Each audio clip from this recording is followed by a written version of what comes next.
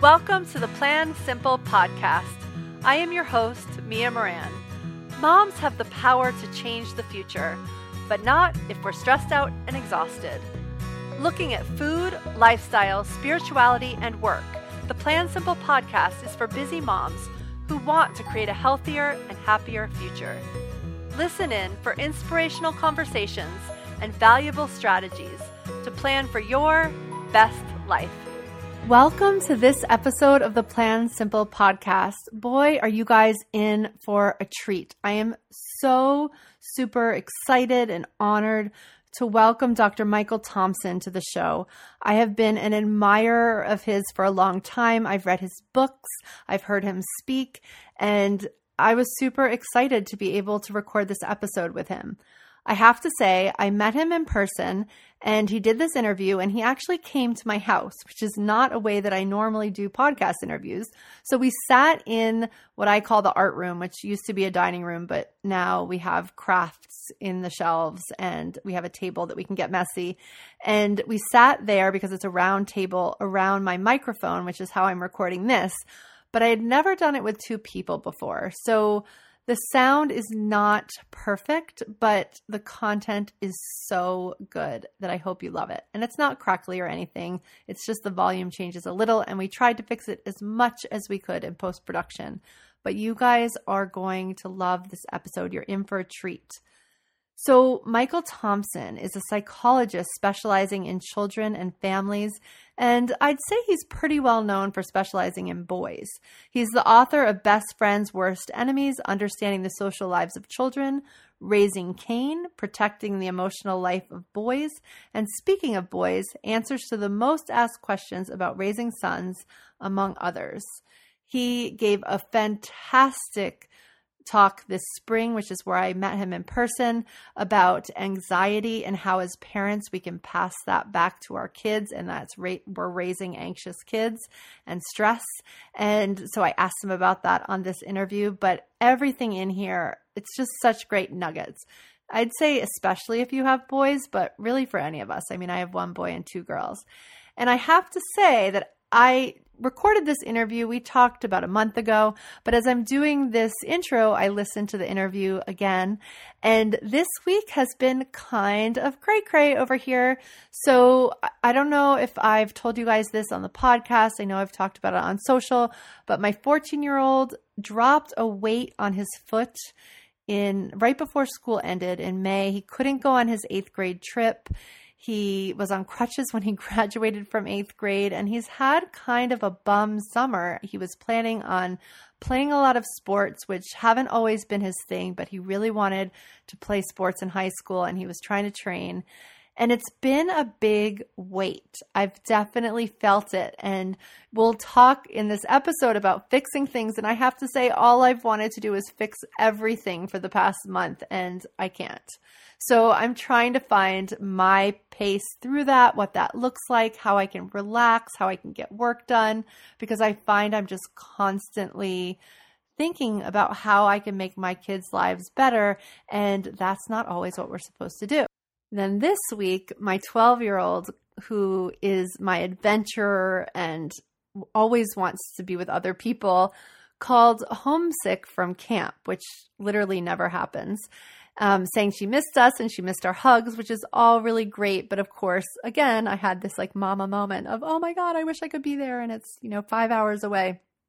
So I really felt this week everything that Michael was saying. And I can't remember if he says it in the podcast, but he says it in life, and he said it in our conversation, that summer camp is really important for parents to send their kids to. Now, it's about $1 gajillion, so it's definitely not possible for everybody. And, we just sent one this year, but it is amazing for kids to experience time alone. I've also sent kids to my parents one by one, or to aunts or uncles one by one, which I know is a little bit different than camp and that it's family, but it is different.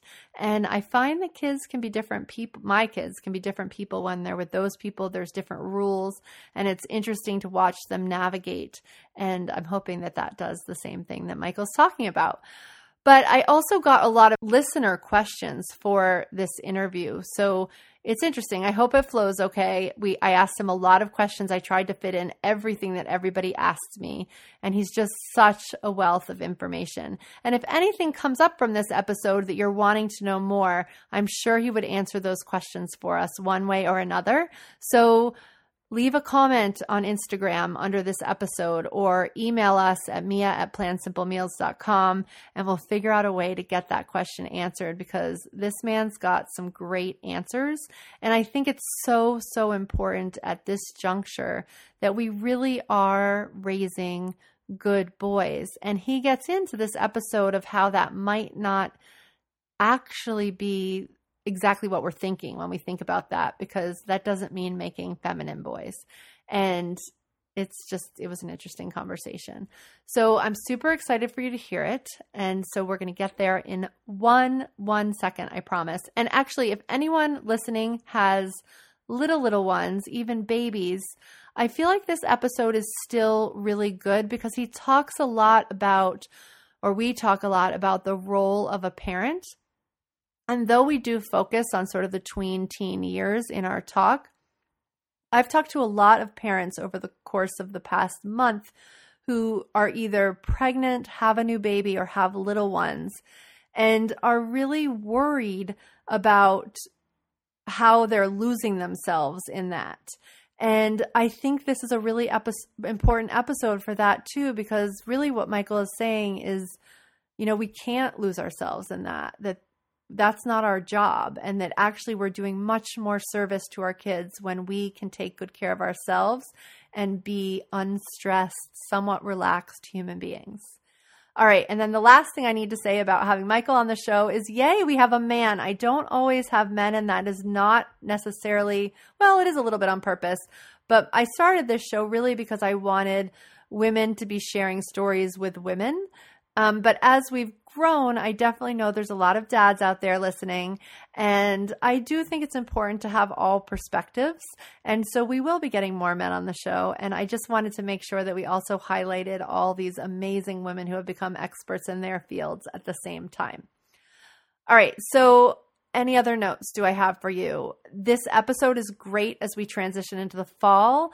I'm going to actually up the podcast episodes as we transition into the fall to a couple more times a week, and I'm going to experiment with doing mini episodes. I realized the other day that I have lots of thoughts, and I would love you guys. I would love to be able to serve them up to you guys. It's sort of like the doable changes, but a little bit more drawn out. And I've got some great ideas for the transition from summer to fall. So that's going to be sort of where we kick off. And if you like what you're hearing on the podcast, please, pretty please, go leave a review on iTunes. We're really trying to up the reviews. It ups the engagement. It makes more people be able to see us on iTunes, which then enables us to have even better guests, or we have great guests, but enables us to get more and more guests. Influencers really like to see the numbers. They like to see that people are listening. And I know that there's a lot of you listening who haven't left a review yet. So if you're feeling like you can do that today, it might take a few minutes just because iTunes is always changing how it's designed. But basically, if you go back to the main episode or the main podcast, you sort of have to get back to the podcast view and you click on it, you'll see a way to leave a review. And I would greatly appreciate that. All right, you guys, let's get Michael on the show. Hello, Michael Thompson. I'm so excited to have you in my living room. This is a whole new format for everyone listening because I'm actually at the table with Michael. I'm delighted to be here, Mia. So exciting. But we live half a mile apart. I know, right? I was looking at how close that was, so that's good. It's convenient. So we're going to talk, I guess we're going to talk a little bit about boys, which I love. So let's just dive in. I've given everyone sort of an overview of who you are, and I definitely got more user questions than usual, or more listener questions than usual this go around. So we talk a lot here about dinner and making time to get to the table. And sort of the research I always pull on actually is from Columbia, the CASA Institute, who runs a report every year on just the impact family dinner has on lower rates of depression, better grades, lower suicide rates, less drug use, all those kinds of things, because that's what they're looking at. And it's really been a really powerful tool, I have to say, in my household, for sure. It's something that we definitely make happen 6 nights a week. And I just love that time to connect with my kids. So a lot of things come up at the dinner table, right? So we're getting a lot of that. I feel like that's a very safe space for kids to sort of come clean about what's gone down in the day, and complain from time to time about, so-and-so being mean, or, this teacher doing that and that teacher doing that. And I know as parents, we just want to fix everything. So can we start there? Yes. What happens? Like, what do we do when we get all that input and we just, we just want to fix it? Well, here's a very common question I get, Mia. My daughter, she has a friend, and I don't think that friend treats her that well, and I want to do something about it. And I always say, it's typically a mother, I say, would you have wanted your mother to intervene in a friendship you had in 4th grade? Would you have wanted your mother or father to step in? Now, I was asked to consult to an independent school in the Boston area 2 years ago, and the father had a 4th grade daughter with an up-down relationship with her friend. They were on again, off again in 4th grade. Oh my God, is that common in 4th grade? Yep. And the father, a lawyer, wrote a 6-page legal brief against his daughter's friend. Oh my gosh. And presented it to the school to have it fixed. Wow. And then essentially said, if you don't fix this, then you're condoning bullying. And it's a complete misunderstanding of what children's social relationships are and where the line is between two girls trying to forge a friendship, pretty intense, and with occasional cruelty, which is unfortunately in human beings common, and actual systematic bullying. But because the father was an expert at interviewing for pain, once he got on this case, whenever his daughter came home, he would say, "What did Susie do to you today? What went wrong?" And then he would take notes, and that is a kind of an extreme case of some parenting that I'm seeing a lot of. Susie might not have had anything going on that day, right? But when you remind her, is that part of it? Like when we bring up stuff like that we're actually reminding Susie that something went wrong that day with the friend, even if it didn't? Well, we tend to not ask, so how'd you handle things well today? How'd you cope with things? And, oh, by the way, was today a day when you were mean to your friend rather than your friend being mean to you? Yeah. But if you only ever ask when your child's friend is mean to him or her, they're going to tell you. Yes. Right? Because you're asking for a story about the victimization of your sweet, angelic child. Right. Right? So how often does a child say to her mother, "Don't worry, Mom, I took care of Susie today. I totally excluded her. I made her cry." Right? Right. It was deeply satisfying. Right. Well, especially not a girl. Right? Right. Yeah. You don't get that. So most parents are unwittingly asking for a one-sided story about their child's friendships and are getting it. Now, am I denying that my child was occasionally treated badly? I don't know, but do you have room for a little longer story here for a second? Of course. Okay. So when my daughter was into Joanna, she's now 33 today. Oh. When she was in 3rd grade, she was padding around after this other girl who was so talented, so tall, so beautiful, so athletic. So she was, she was the superstar of 3rd grade.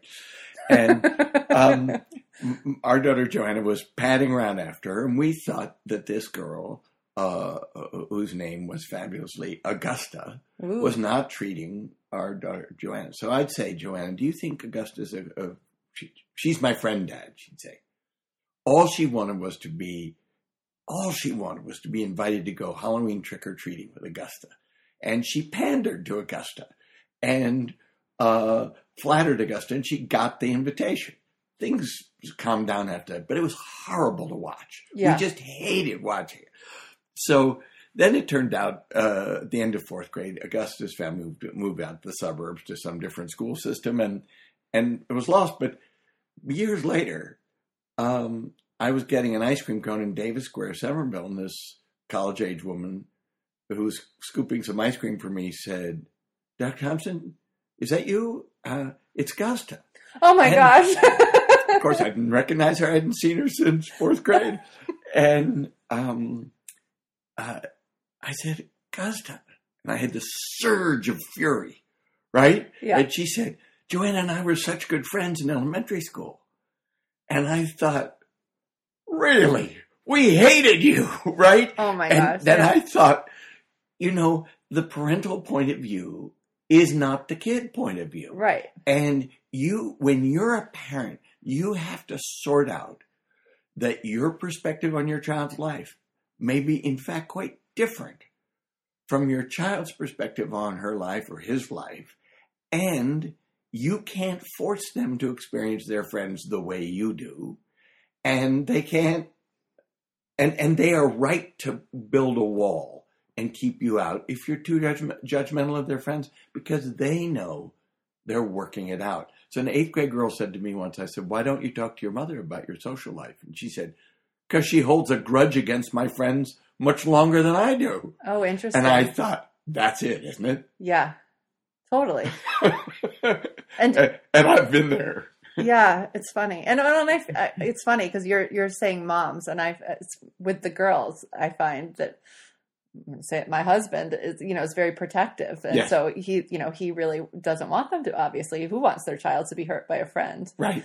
But yeah, it's interesting. And in my book, Best Friends, Worst Enemies, the opening scene is my daughter's 12th birthday party in this town. Yeah. And how the cool girls, it was a sleepover with a lot of girls. Oh, gosh. And the cool girls wanted to be in one room, and they pushed in their opinion, the less cool girl, including my daughter, the birthday girl, into, at her house. Oh my gosh. into the other room. And I wanted to go in and slap them all. I was enraged.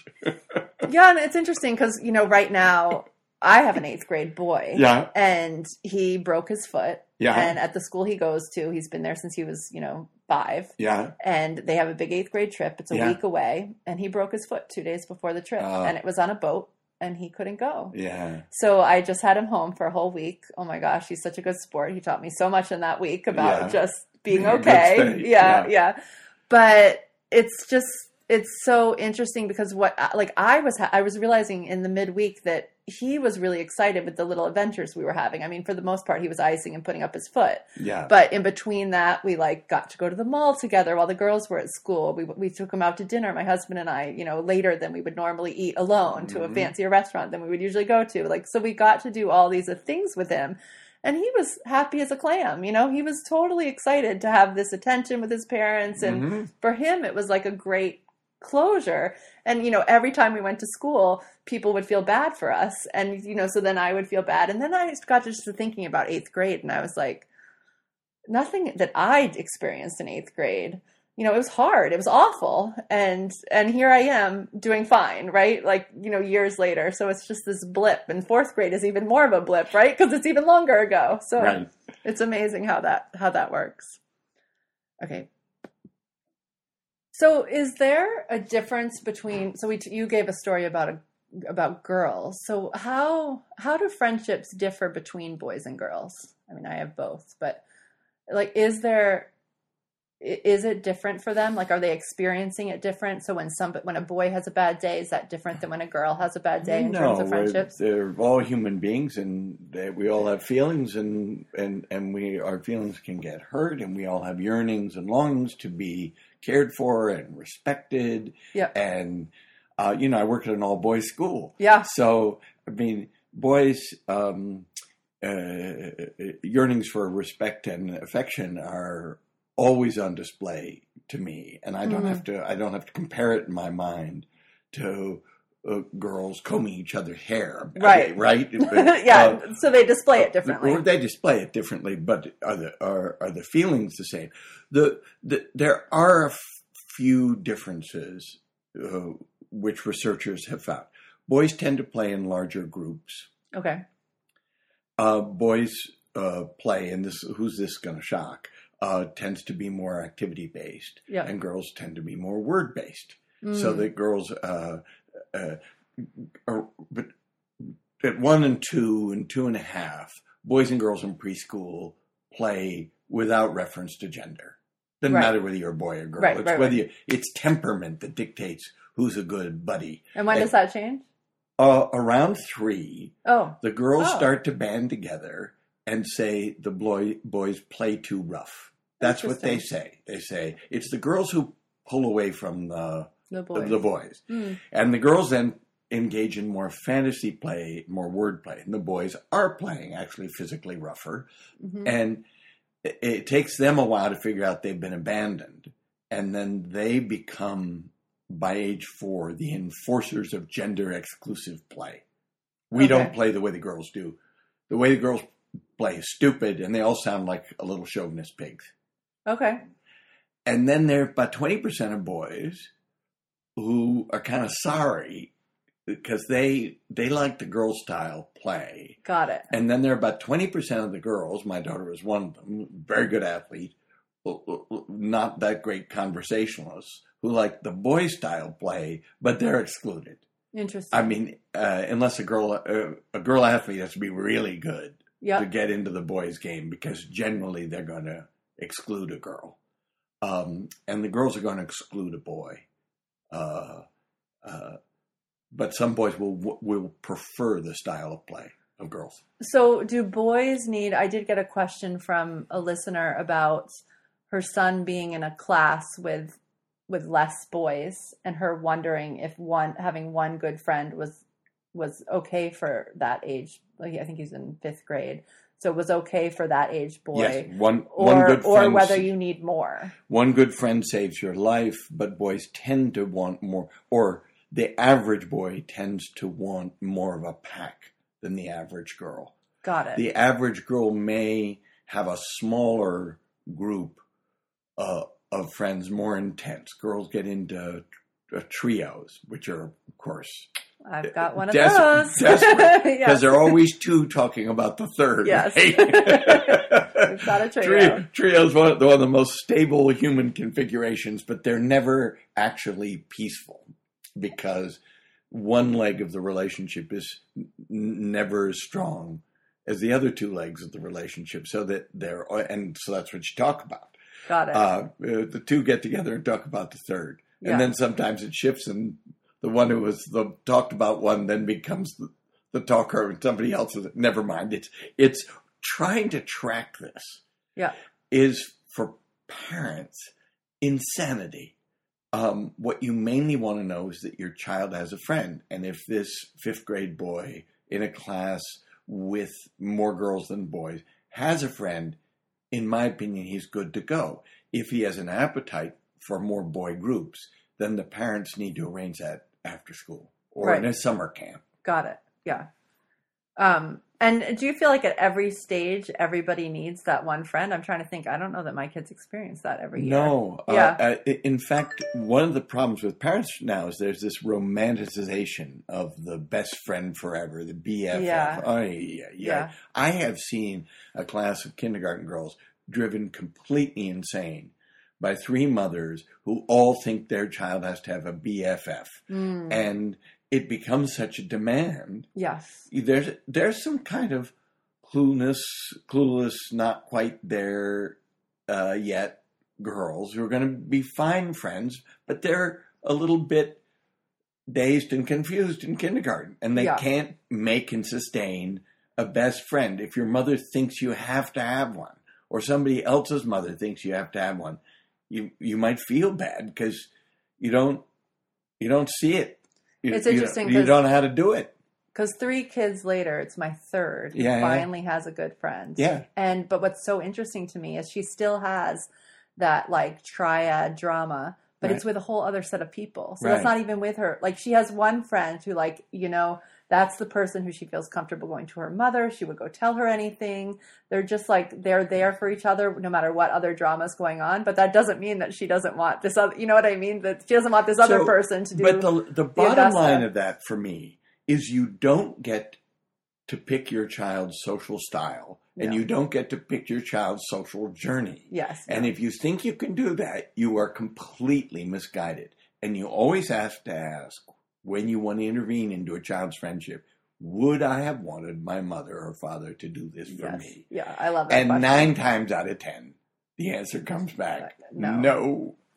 All right, so we're in this. So, and it sounds like this problem is not new, of parents wanting to intervene, or are they intervening more? I mean, have we always had that instinct, but it used to be that we didn't intervene as much? That's right. Okay, so I mean, we've always had the instinct to protect our children, right? But I think certainly my parents' generation didn't think it was any of their business, right? And now this most dedicated, conscientious, loving, highly informed, but way too active generation of parents that you're addressing and that I'm addressing, part of what we're saying is easy. Development is in charge here. You're not in charge. Right. You have to respect development. Take a step back. Listen. Don't try and fix it. Yeah. Well, I remember as a class, I mean, I was so grateful to be in a very thoughtful school at the time. And I remember there was just some out of control situation. I don't even remember what it was. And just all these parents judging some child. And It was like, this child isn't, I think it was like 2nd or 3rd grade. Like this child was small, and it's like a child in 2nd grade. I mean, maybe they can't be a bully, but in the end, it was just like we just need to love upon this child. Like we can't all, this child isn't going to ruin our kids' lives. It's a child 7 or 8 years old. Like they can't have those kind of thoughts. It's us who are bringing those thoughts. And it's usually a boy, and give him a break. Yeah. So when I was consulting to a private school, elementary school, I watched the mothers of only child girls form a vigilante mob. Oh God. And take it all out. They would scapegoat and demonize a boy. An impulsive, loud, somewhat out of control. That first they would start looking askance at the boy's mother. Then they'd stop inviting the boy to birthday parties by 2nd grade. And they'd socially isolate the boy as a psychologist. And this is the parents versus the kids. kids. No, the parents would become actually a bully group because they had decided that the boy was ruining their daughter's learning environment for which they were paying such good money. So It was hysterical to me when my granddaughter, Aubrey, went to a little Montessori school in New Hampshire. She came back, she was 4. She came back with these stories about this boy, this bad boy, Chase, the bad boy. And I hope he's not there on my birthday. I don't want him to get my cupcakes. And my granddaughter was so ferocious about this boy. Come on, in this tiny little. School. It was, she was running for queen of the pre-K, and she thought it would be helpful to have a villain. Yes. And all the girls would get together and discuss Chase's bad behavior. And I am proud to say, my daughter told me in the grocery store once that Chase's mother came up to her and said, I really appreciate how nice Aubrey has been to Chase because a lot of the other parents and kids don't treat him that well. But I'd heard the story. Yeah, from your daughter. Of Chase the villain. But my daughter was pleased also that Aubrey was, in fact, nice to this boy, even if she retailed the stories. But these are the kinds of things, come on, 4 years old. Right. An impulsive, slightly out of control, active boy. I did, in fact, at a parent event where some grandparents, my wife and I, came. At this little Montessori school. Yeah, we met the boy, and he was just a 4-year-old boy. Yeah, of course. So he turned out not to be the devil. So what happens then, like, and then I'm going to move on because this is not a question I thought I was going to ask, but what happens when the parents are doing this to a child with the school? Like, does that shift the experience for the child? Because within the school, like, does then the school start treating the child, like, so when parents are coming together to band against it and they're feeling like they're paying all this money and there's this child that's out of control. Like, I mean, I'm assuming their goal is to get this kid to leave the school. It puts the school administrators on edge. Yeah. Because they think, well, we've got dissatisfied customers, but what they want is one kid's head on a platter. And we think and it takes courage on the part of school administrators to say, step up. Look, this kid's developing. We've got an eye on him. We've got some supports for him. And this is what public schools do. You can't drive a kid out of public school. Right. But in private schools, there are people who think for their tuition dollar, they have the right to do that. Yeah, totally. Takes some courage. Thinking of a case right now. Well, and then it's hard for the teachers because they're in that position too. They're under the gun. And probably thinking a little less about the marketing plan and the enrollment than the school is. Right. So what can we do? What can we do to support our boys? Because I mean, it's interesting as a mom having this conversation and being on this side. Like I'm a grown person who has 3 children, and I'm hitting the like, how do you find a voice as a woman? Now as an adult. So there's a point where it changes, where men rise to the top, and I don't know what women, and women aren't. So there's a point where women lose their voice. But I feel like in school, what you're saying is that girls have more of a voice than boys do, or they're more catered to than boys are. Girls outperform boys in school. By 4th grade, they're slightly ahead. By 8th grade, they're even more ahead. And by 12th grade, they are far ahead. Okay. 2/3 to 3/4 of the valedictorians in the United States are young women. There are 56% of college graduates in the United States 58% of college graduates in the United States are young women. Okay. 56% of graduate degrees are going to young women. Since we took the shackles off women and girls in school, since we let them go into physics and chemistry rather than sending them into home economics, there was a systematic conspiracy to keep girls from performing in school. There was hundreds of years. Yep. I don't deny it. Yep. And the feminist revolution changed that. Yeah. But now we find that boys have been flatlining in schools. Okay. Maybe a slight uptick over the last 50 years, and just girls zoomed by them. Okay. I mean, it's an amazing graph to see. Okay. Girls have just gone by them. Then they hit a wall. Right. In industry. Yes. If a young woman engineer joins a department of engineering at a university, she may be the only woman in the department. Right.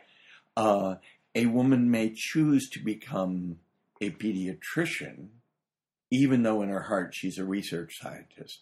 Because she knows there are going to be more women in pediatrics, and she might be a lonely female researcher. So the glass ceiling and all of those cultural barriers to women are still there. But in school... And post-college. They're happening at college. But girls passed boys in school academically in the United States in 1982. Okay. And they pulled even in science and math in 2004. Yeah. There are now more girls taking pre-calc and calculus than boys in this country. Yeah.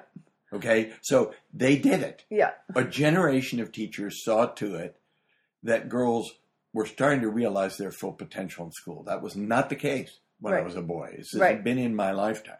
But we now have to look at ways in which the school environment does not work as well for boys. Okay. So, and as parents, what can we do? Because, actually, back to the school environment, and then let's go to the parents. But back to the school environment, what's interesting is I have 2 girls as well, and watching how they're treated and coddled and favored is actually not any easier. Right. You know what I mean? Like you don't, and it's nice. Yes, it's nice to have a child who's favorited by the teacher. Right. But in the end of the day, when you really think about it, it's actually not that nice because it promotes weird behavior. Rachel Simmons wrote a book about it called The Curse of the Good Girl. Yeah. And being taught to be nice and obedient does make you more successful in school. And boys resist it. Yeah. They think this is a plot to masculinize us. Yep. Because by age 4, boys are thinking, all right, I've got this journey to manhood. I don't know how the hell I got there. But I sense that doing everything that my woman elementary teacher wants me to do is not going to get me closer to manhood. So they tend to band together and do some antisocial things. They fight school as a group to prove to each other that they have street cred as boys. And some of them actively make war. But in my experience, and I've been a school consultant for 35 years, whenever I find a group of boys who are making war on a teacher, they have figured out she doesn't like boys much. Or that she prefers girls. If you interview boys, 3rd grade boys and 5th grade boys, and ask them, who do the teachers prefer? They say, the girls. If you interview girls and say, who do the teachers prefer? They say, the girls. So boys are an obstacle. Look, I started out as a classroom teacher. It is impossible. I was a middle school social studies teacher. It is impossible to get through a week of public school teaching without wishing the boys were a little quieter. They were a little more like the girls. But I've written that when the boys figure out that the teacher is making the girls the gold standard for behavior and is always finding the boys deficient because they're not meeting the girl gold standard. Once they realize that's the trap they're in, then they start to fight. Got it. It's interesting because we had a teacher once who, I don't know that she favored boys, but she definitely leaned toward boys. Mm-hmm. And it was a very different, and it was for my boy. So it was a good teacher to have. Yeah. But it's interesting because you could tell, you can tell the difference right away. And it's not that she didn't love her girls too, but she definitely loved boys. Right. And that came out in everything that she did. And the boys felt loved, and did they thrive in her class? The boys thrived. The boys felt loved. Were the girls miffed? No. Okay. I don't think so. I mean, I don't know because I didn't have a girl, to be honest. Oh. But in that class, I had a boy. Yeah. But it's interesting because in a schools that my kids are in, a Waldorf school, it actually sometimes is heavier female than male by the end. Yeah. By the end of middle school, and this particular class stayed heavily male. Right. Because it was a group of understood boys. Yes. Which is interesting. Right, and the Waldorf teacher travels with the kids. Yeah, so they had the same. This particular one had to leave because her husband got sick. But yeah. But it's interesting. You can feel the different energy when a teacher leans toward. Well, I'm always working with teachers on the way to manage boys in school because I believe you have to have high expectations for boys. But I think it's really important not to be afraid of boys. And I talk to high school teachers, and this is less relevant maybe for your podcast, but if there's a group of rowdy 11th grade boys, and some of them are huge now, and they're being unattractive, and they're using terrible language, and if they see a teacher start down the hall and see them,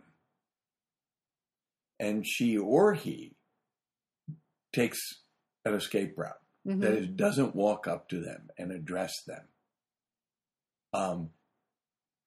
the boys know that the teacher's scared of them and is scared of boys in packs and has chosen to flee. And that teacher is useless to boys. You got to have every teacher in a school has to be able to walk up to a boy, even if he's 6'5", and say, or a group of boys, and say, "Gentlemen, what's happening?" Right? Mm-hmm. You have to be able to do that. They're boys. They may be gigantic boys, but they are still boys at heart. Yeah, interesting. And so So that brings us back to like this idea of, I got a lot of questions about, okay, so here we are in this time. Like, how, it feels a little crazy here in the US for anyone who's in the US. So how do we raise, thoughtful, and is that even the right question to be asking? Like thoughtful, mindful boys? Like, how do we, like, maybe we can't change how they are and what their instincts might be, or what our instincts about them might be. I don't know, but I got a lot of questions about this. Like, and I felt like they were more toward how do we change boys rather than, yeah. So I really sense? reacted. There was a New York Times reporter, somebody had interviewed me a couple of times, but she wrote a piece about how we should all be raising feminist sons. And I read it in the New York Times and it thoroughly annoyed me. And then NPR invited me and her on the, we had a discussion about what I said is I don't want boys to be turned into something political, and the idea that a feminist boy has all the good attributes and a non-feminist boy is therefore a Neanderthal. I mean, this is troubling to me. And when it was a call-in show, and a woman called in and actually came down on my side. She said, well, I wouldn't want to be raising a feminist boy. She said, but I've always thought it'd be important to raise my son not to be a jerk. And I thought, well, there it is. You raise your son not to be a jerk. Yeah. And that covers it. Yeah. You don't have to politicize it. Yeah. Right? Yeah.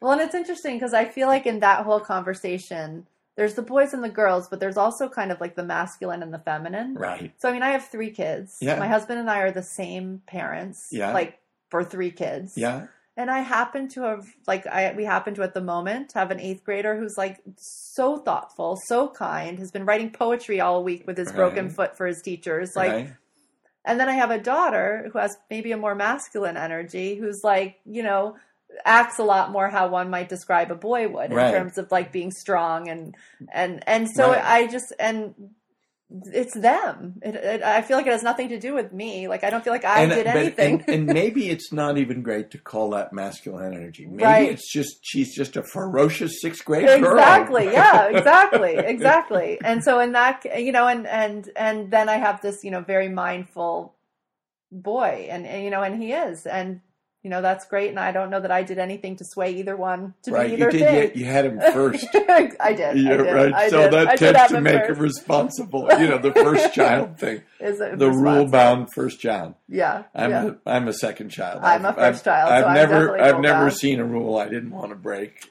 Okay, so the girl's the second child. So maybe that's it. That's interesting. Well, especially if the older one, and my older brother's a professor at the University of Illinois. And he's very serious.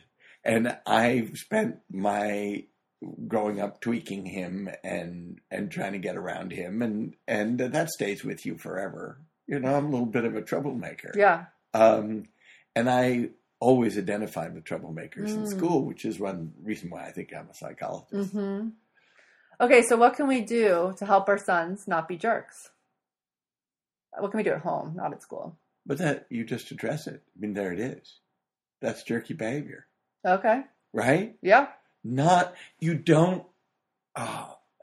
tell women, don't try and raise a sensitive new age guy who's going to be a wonderful boyfriend and not the disappointing boyfriend you had earlier in your life.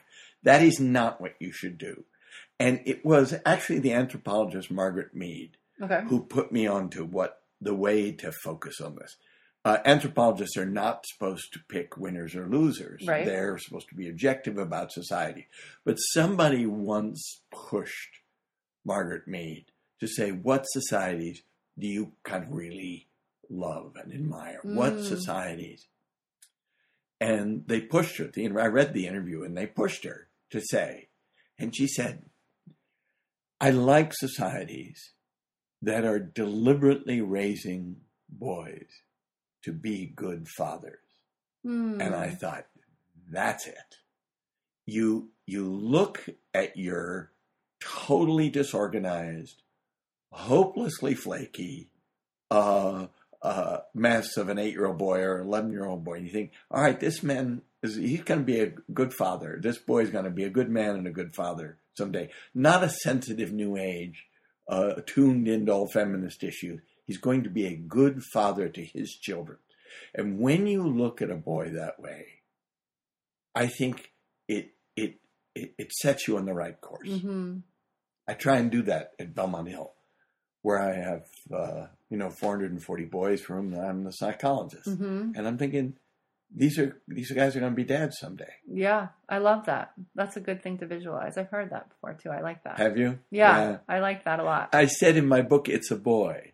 Maybe I read it from you. Yeah, of course. If it was brilliant, it came from me.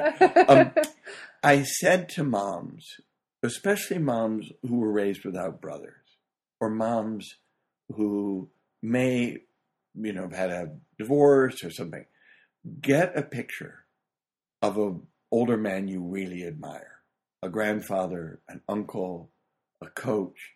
Get a picture of that man and put it on the wall of your son's room. And when you go in and you see all the clothes on the floor and you think, oh my God, he's going to be a slob, he's going to be a mess. Look at the picture of the older man and think, no, he's probably going to be more like that because I want him to be like that. And he'll get there. Yeah. And that man on the wall might have been actually a very disorganized or 8-year-old boy. Yeah, well, and I think that's so important with everything that we've talked about today, because each thing is just a step. Each thing is just a year. Each thing is just a phase. And an 8-year-old boy shouldn't be like a 40-year-old man. An 8-year-old boy will become a 40-year-old man someday, and he's going to have to go through all these phases to become that 40-year-old man. So there's something about gender, and a woman editor of a magazine, I've never been able to track down where I read it, but I memorized it instantly. Not everybody loves this, but she said, when you look at a little girl, you can always see the threat of a woman. But when you look at a little boy, you can rarely see the promise of the man. Huh. Now, when you see my granddaughter, Aubrey, you can see the threat of the woman. Interesting. She's trying to run her kindergarten class. She's a classic bossy girl, and I adore her. Yeah. I absolutely adore her. But you see the woman in her. Yeah. You can see it. And for the boys in her kindergarten class, not really. I mean, you can't see the promise of a man. So we have to hold that. Yeah, because otherwise we expect it, right? That's right. Yeah, I love that. Or otherwise we get disappointed. Right, which doesn't do anybody any good, ourselves or them. It doesn't. I have all these big boys who, and the day they graduate from high school, I call them young men after that. But I don't. And the faculty sits around in the faculty dining hall just before graduation. And, these guys are going off to good colleges and to play sports at a very high level. And they're great teammates and they work really hard. And the faculty says, remember him in 7th grade? Remember he never did any homework? Remember how he just lied to you about it? He'd lie to your face. He'd make up stuff all the time. And we regale each other with these stories of these boys who were evasive, scared, they weren't together, and they're together now. And it's not because we did a miracle, right? It's because they grew up, right? So interesting, and their parents and their school held them accountable. So, and for any parents who are listening to this and are feeling like just disappointed in school, so maybe they're not at all by school that's really thinking about boys. Somebody did email in and say that, when her son graduated middle school, there was, I think she was talking about honor roll or something, or straight A's, and, there was clearly 18 girls and like 3 boys. Mm-hmm. And so what do we do with that? Like, is that okay? Do we just let that be? Like, how do we? Well, I think a parent has to say to a boy, in your mind, is school something that girls do and you're not going to do? Right? You're going to outsource being good at school to girls. There are a lot of middle school boys who think, oh, well, they have good handwriting and the teachers seem to prefer them. Screw that, right? Right. And one of the dangers of coeducation, and I am not saying that single-sex education is superior. Mm-hmm. There are problems in each. Mm-hmm. And I didn't send my son to an all-boys school because he wouldn't have been comfortable there. He wasn't an athlete. He preferred the company of girls. He went on to art school, where 2/3 of we his like art school. right. 2/3 of his classmates. And he's going to be an art teacher. He's training to be a teacher, and Belmont Hill would have been a misery for him. Got it. 3 seasons of required sports, but what I want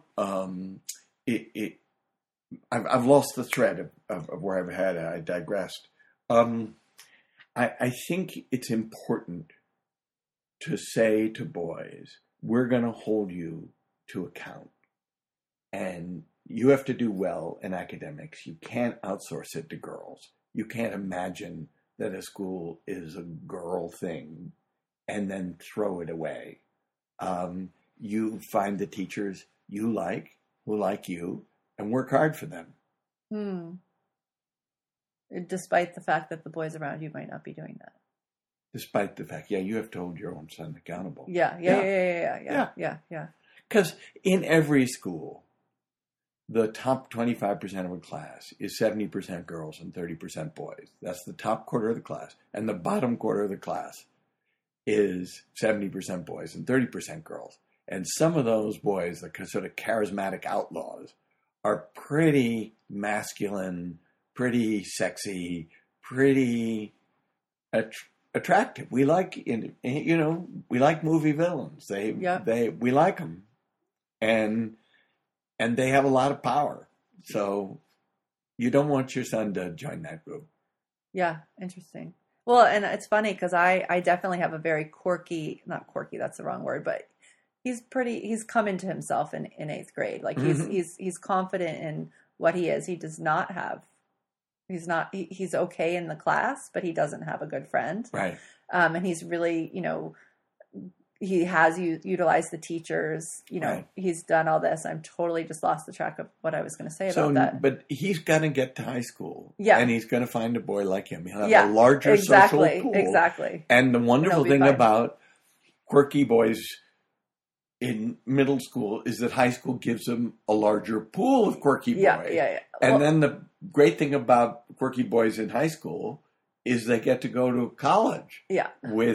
And they get to choose a college. I see some sort of nerdy computer boys who seem a little odd and isolated, and then they go to MIT, and it's like nerd heaven. Yeah. Well, and then I just went back to my 25th high school reunion, and it's like so much changes, and the people who you didn't know, the people who were cool and, on the football team, may still operate like that. And those people who you totally discarded in high school are off doing amazing things. Amazing things. I know what I was going to say when I lost my train of thought, which is that, he really has found himself, but that desire to be like other people was new for us this year as parents, of really wanting to like fit in and be like, school. And that's normal, which is so interesting, and I didn't realize before I was in it and did the research. That's developmental. All right, well, I think we covered most of the questions, so thank you so much. And you're is there welcome, any man. parting advice that you feel like we should all know as parents? And it's real simple. Enjoy your child. All of your worry does not help that much, and this is a hard one. Parental presence doesn't always add value. This generation of parents think if they are there, that things will be better for the child. Right. And I think there are times when the parental presence robs the child of psychological ownership of the moment. I wrote a book about sleepaway summer camps. Yep. I think that sometimes it's great for a child to make a friend who her mother doesn't even know. Yes. And her mother doesn't even know the mother of the friend, Yes, right? yes, It's yes. just her friend. Yes. And it's her activity and it's her relationship with the counselor. Yeah. And always having the parent there means a child has to think, well, I'm having this experience, but is my mother appreciating that I'm having this experience? Is she having a different experience of this? And I got into a wrangle with over at the Dallin School in Arlington once with a mother. I said, attending all of your child's soccer games is not necessarily at value. This mother said very huffy, we've always gone to our daughter's games. I said, me too. It was my biggest form of entertainment for years, every Wednesday and Saturday. I said, it doesn't always add value. And she said, yes, but we're the kind of family that always goes to it. And I said, yes, I know. But for your daughter, it's being out on the field. It's being with her teammates. It's how tough the opponent is and whether her coach thinks she's playing well. And having to filter through, is my dad thinking I'm playing well? Or is my mom? That's actually something of a burden. Well, and for all the moms listening, I mean, we spend so much time here working on how to find times for ourselves, because what ends up happening, especially like when you hit 5th grade as a mom, is you're so depleted because you're giving and showing up to all these things. And, you know, people are just depleted. They literally don't have more to give. Yeah. So they're showing up to all these things fine to check off some boxes, but there's nothing really to give. So what I find is, as you start to like really dial down and be like, okay, this soccer game, that's important to me because I enjoy watching soccer, or you know what? I hate soccer. And I've never loved going to those games. And it really is just a box I'm ticking off. And then you know what? Don't go to the soccer game. Take a nap. Exactly. Get ahead of dinner. Like do whatever you need to do, because in the end, it's your energy that's coming back to them, right? And it is not harming your child. No. So the ending of that kind of conflict I got in with that mother, 3 times she acted kind of upset that I would say that parents don't add value. I realized I was stuck with her. I said, is there a young woman in the audience who played sports? And could you speak to this? And blessedly, there was a 27-year-old woman in the audience, probably a young teacher. And I said, did you always want your parents at your games? And she said, well, I did when I was little. Mm-hmm. But later when I was older, I sometimes liked it if I could just come home and tell the story of the game to my parents. Yeah. It was my game, my story. Yeah. And my parents didn't see it. I could tell them. And that's what I'm talking about, psychological ownership. Don't be such an attentive parent that you own everything. Right. In your child's experience. Let them tell you. Right. Because they want to own it. Yeah. Yeah. I like that. Cool. Well, thank you. Thank you, for Mia. your time. All right. I hope that you guys enjoyed that episode. At the end of every episode, I go through 3 doable changes. And these are things that were shared in the episode that we could actually put into action to make change in our family lives. And I give 3, but I always recommend choosing one thing a week and really deciding to do it, putting dates in your calendar that support that thing or reminders in your phone, whatever it might be. And just commit to practicing and having a little bit of fun and experimenting and see what happens. And what I have found is that when I do this each week, focus on just one thing, at the end of the year, I actually have, somewhere between 40 and 50 new habits or practices that actually work in my life. And I found this with other members in the community. Whereas the old model I used to go with is I would wait until life got so frustrating that I needed a big change. And then I would try to change everything at once. And what would happen is I would go. And sometimes I'd make it a week, sometimes I'd make it a month, but mostly I would make it a day or maybe 2, or maybe some days even 2 hours. And then something would happen. Somebody would get sick, a babysitter would cancel, work would call, whatever it was. And I would go back to square one with no habits under my belt. So this is the way that I actually improve my life on a daily basis. So here are 3 amazing doable changes that Michael shared with us throughout his interview. Number 1, just listen. Try just listening to your kids at family dinner or in the car or wherever you tend to talk. Notice your own desire to fix things, but then don't. Instead of asking what went wrong or focusing on a situation you find troubling, ask what went well today or some other open-ended question. All right, number 2, let kids be kids. When behavior is bothering you, stop first and ask yourself if the behavior is appropriate to your child's age. If you don't know, look it up. That will give you that pause. This can be especially important for boys. Remember that your perception of a situation may not be your child's perception. Before you intervene, ask yourself, would I have wanted my parent to do this to me? And really take a deep breath and then move forward. All right, number 1, just listen. Number 2, let kids be kids. And by the way you would make these changes, and get them into your calendar is you would make that commitment. But instead of the changes being like some of them are like drink more water, these ones are more like have a meeting with my spouse, talk to the sitter, talk to the teachers, set an alarm on my phone so I remember to take a deep breath, wear an elastic band around my wrist at dinner so that I remember, not to try to fix things. Whatever it is, you're setting little tasks that will move you toward this thing. Does that make sense? All right. So number 1, just listen. Number 2, let kids be kids. Number 3, this is a big one, skip a game. You don't have to go to every game your child plays in or every event your child is participating in. Pick a game to skip and schedule something you'll enjoy for that time. Let your child know you won't be there, but be neutral about it. Don't be dramatic. Don't be sad. Just be neutral. We can't raise kids who expect somebody to be there for them at every moment. They won't be resilient.